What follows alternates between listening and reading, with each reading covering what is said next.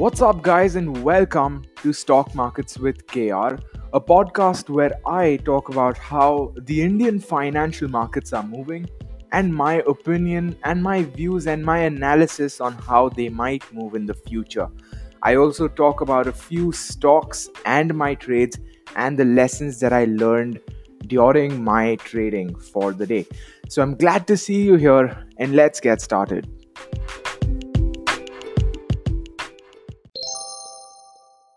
Welcome to episode number 236. Today we're going to talk about my trades on Friday, my analysis for the week, and a lot more. So make sure that you're listening to this episode at a speed you're comfortable at, and let's get started.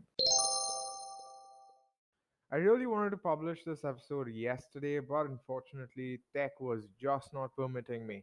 I was doing a lot of weird stuff with my phone, and that took a long time.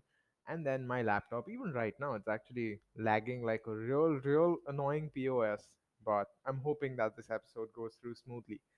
Anyway, though, moving to Friday, now the gap down opening meant that the momentum slowed down by quite a lot. In fact, if you look at Nifty and Bank Nifty, well, especially Bank Nifty, because that's what I was looking at. Nifty, I'm also assuming something similar. The RSI went from above 60 to under 40, which is clearly not a good sign. It shows that momentum was down again, as I said. And this rather sudden fall in momentum and obviously prices was probably because of the restrained FI buying. Now, if we look at the FIDI data, it's loading right now. My laptop is extremely slow, as I said, but the FIDI data just does not show us a lot of confidence. 409 crores of buying for the FIs and 1000 crores of selling by the DIs. So clearly, one of the first net selling days I think that we've seen in the past week. So that is, of course, reflected on the prices as well, because the broad market indices are almost all negative. And of course, there's just one, pretty much even the sectoral indices are all negative. I don't have the screen in front of me. I don't even have the talking points in front of me right now because it's just not loading. But I do remember that except for IT, which was up, I think most other sectors were also performing very poorly. I think the worst performers were metal, banking, and financial services, and which one was it? If I media. So these three were the worst performing sectors. Again, IT was the only one which still performed okay-ish. And while the broad market indices do look flat, if you look at them, they are all, I think, within 1% in the red. Most of them are, I think, even less than that. I think the reason for this is because intraday they must have been a lot more negative, but then when the prices actually started increasing, when we saw that possible short covering happening, that is when they would have corrected, not corrected, recovered quite a bit. Because at least for Bank Nifty, I remember that intraday it was down by, I think, around 3% or so. So that's obviously quite a massive negative thing. But right now, EOD, we're looking at it being 1.83% down. So clearly a very massive difference in that way.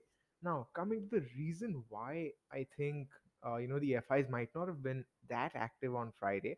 Firstly, it's Friday. I think I've noticed that a lot of people aren't really having that confidence to carry over their position for 2 days, especially because we are amidst the entire earnings season and all those things, plus the market in general is right at resistance.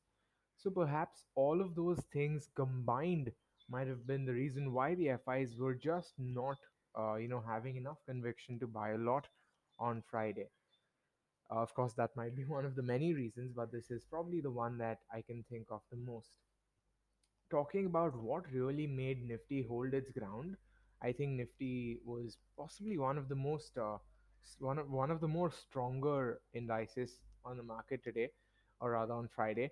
11,194 was its closing, down just 21 points, which is a good thing. Honestly, it could have been down much more, but thanks to Reliance and a few IT stocks, even IndusInd Bank to some extent, even Sun Pharma to some extent. But the real heavyweights here are Reliance, Infosys, and a couple of other IT stocks. So those were the ones that I think really managed to hold Nifty up to, up at the level where it is right now, and did not really let it slip further. Because of course, if we look at the intraday charts, which we will in a bit, that really was the case. And coming to the global equity markets, they are once again all down. I think, they really are losing steam at this point. We discussed earlier, I think earlier this week or possibly on Wednesday's episode or so, that the extent to their positivity is slowly reducing. Let's say they were up 1%, then they became up zero point 0.7, then zero point 0.5, then zero point 0.2, and now we are seeing them being negative.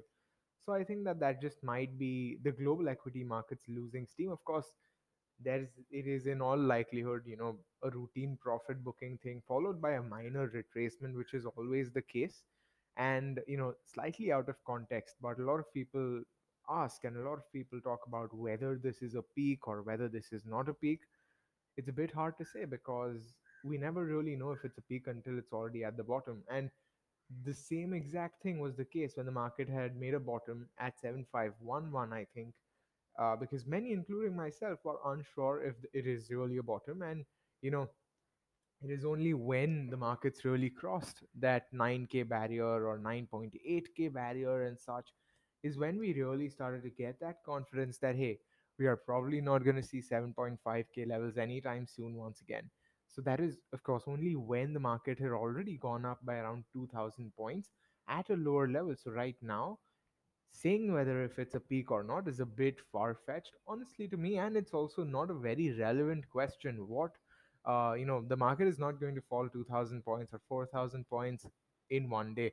Hopefully not. So there really isn't a lot of sense in speculating these things.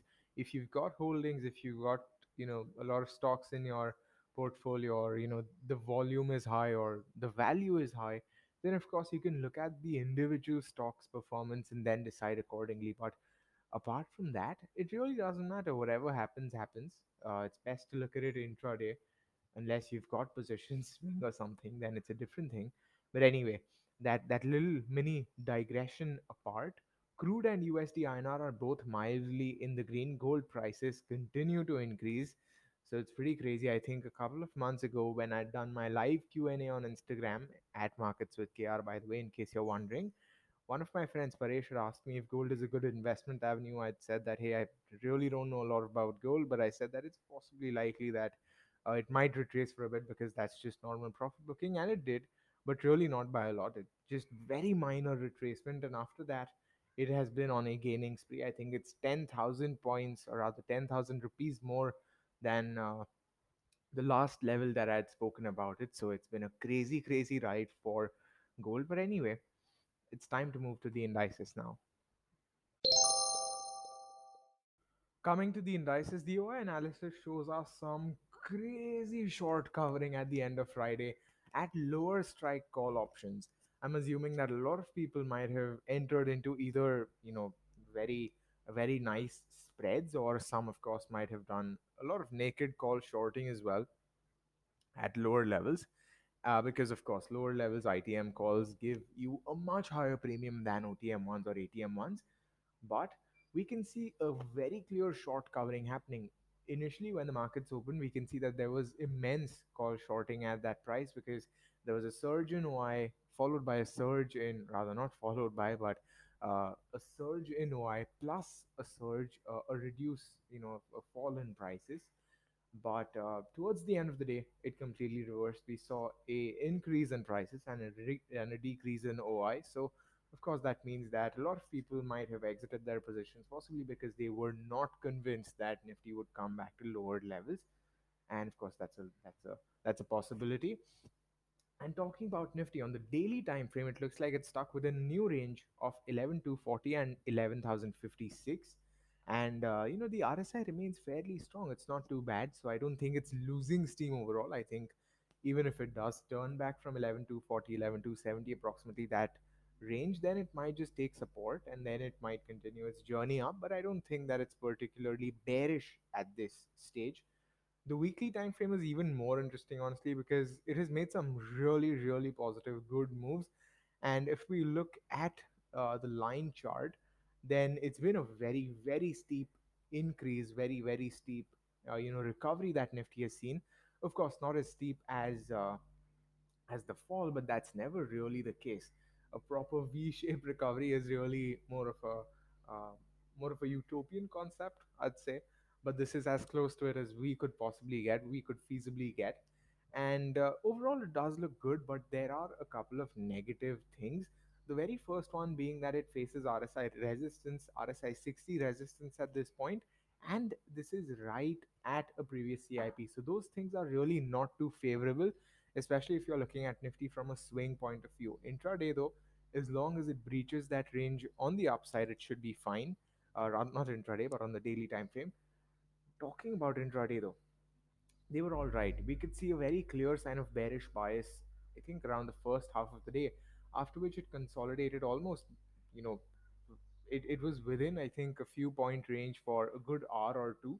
And after that, it managed to just surge up. Now, the thing is, Bank Nifty looks almost exactly the same, not just on the intraday time frame, but also on the daily and weekly, where we're seeing slightly mixed things. On the daily time frame, it's showing lower highs and lower lows. On the weekly time frame, it's showing us higher highs and higher lows.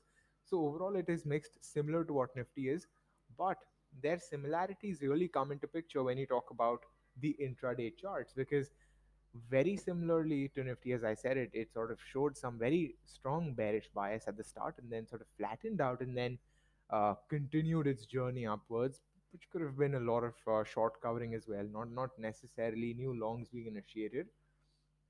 So because of that, I think the option buyers, unless you had a really nice timing, it would have been a really hard day, and one filled with rather unpleasant moves, because of course when the prices go down that drastically, you have to suffer from premium decay and such as well. And unless you were really patient with the trades in general, or if you had a very wide stop loss, then it would have really not been possible to make the most of what we saw on Friday, unless of course your timing was spot on, which it rarely is. So that's my take on what happened on Friday. Coming to what might happen on in this coming week. I think I skipped the UI analysis. I can't quite remember. I just talked about the call shorting and then I pretty much went over it, but that's fine. We'll come to it. OI analysis shows us crazy short covering at low strike call options, which is what I already said. And the range seems to be slated between 11 to 11.5k for Nifty, at least for now. And the thing is, the most interesting thing I feel is that there's massive OI at every psychological level. In fact, the volumes in general this time are far higher than what was the case in the last 3 or 4 weeks, which is a very interesting thing, as I said. And it may just mean that we see more active movements this coming week. And of course, we might see some reversals and such happening, because there's just so much volumes at these higher strikes and at these psychological strikes. So that's my take on the indices. Time to move to my trades. Despite a late entry, I was able to capture a fair chunk of the move on Reliance, which is a good thing. And I was seeing good returns, so I just booked the position, did not really think about it a lot, and let my holdings trail. Speaking of my Reliance holdings, I exited my half quantity, and it might be more of a contra decision, but it's purely to secure my profits. The place at which Reliance is at right now, it just seems to me that it's best to bank my profits and secure them and let half my position run. I got a really nice 13% ROI, so it's not like I exited that early, especially when you consider that this was in like 1 week. So all things considered, it's a good thing. But also it's more of a risk management perspective, because if Reliance does not really do well because the results are coming up on 30th, then of course I have like at least this profit banked. So that's my take on that. And in hindsight, in my intraday moves, if I had re-entered Reliance, then I would have made several times the gain that I did. And honestly, that amount would have been almost equal to, I think, my swing Reliance position, which is of course a very decent thing. But I wanted to exercise extreme discipline and a very system based approach. So I refrained from a lot of re entries and such. And while I'm not really happy with the decision from a PNL point of view, I'm very happy with the decision from a psychology and discipline point of view, because that is one area where I've struggled a lot. And of course, this little thing does not solve those issues at all. It's just more of an incremental thing, but I'm sure that'll happen with time. But yeah, I mean, it was quite interesting to see that I sat put, let whatever's happening in the markets happen, and I was just there sitting and enjoying with my profits. But that's fine. Now this coming week is a new week, of course, and I will try to be more aggressive and more risky if my risk appetite allows me, and hopefully it'll give me a slightly different experience to what last week was. Of course, the price movements might also be different this coming week, so that might influence my decision as well. But this is what I'm thinking about right now.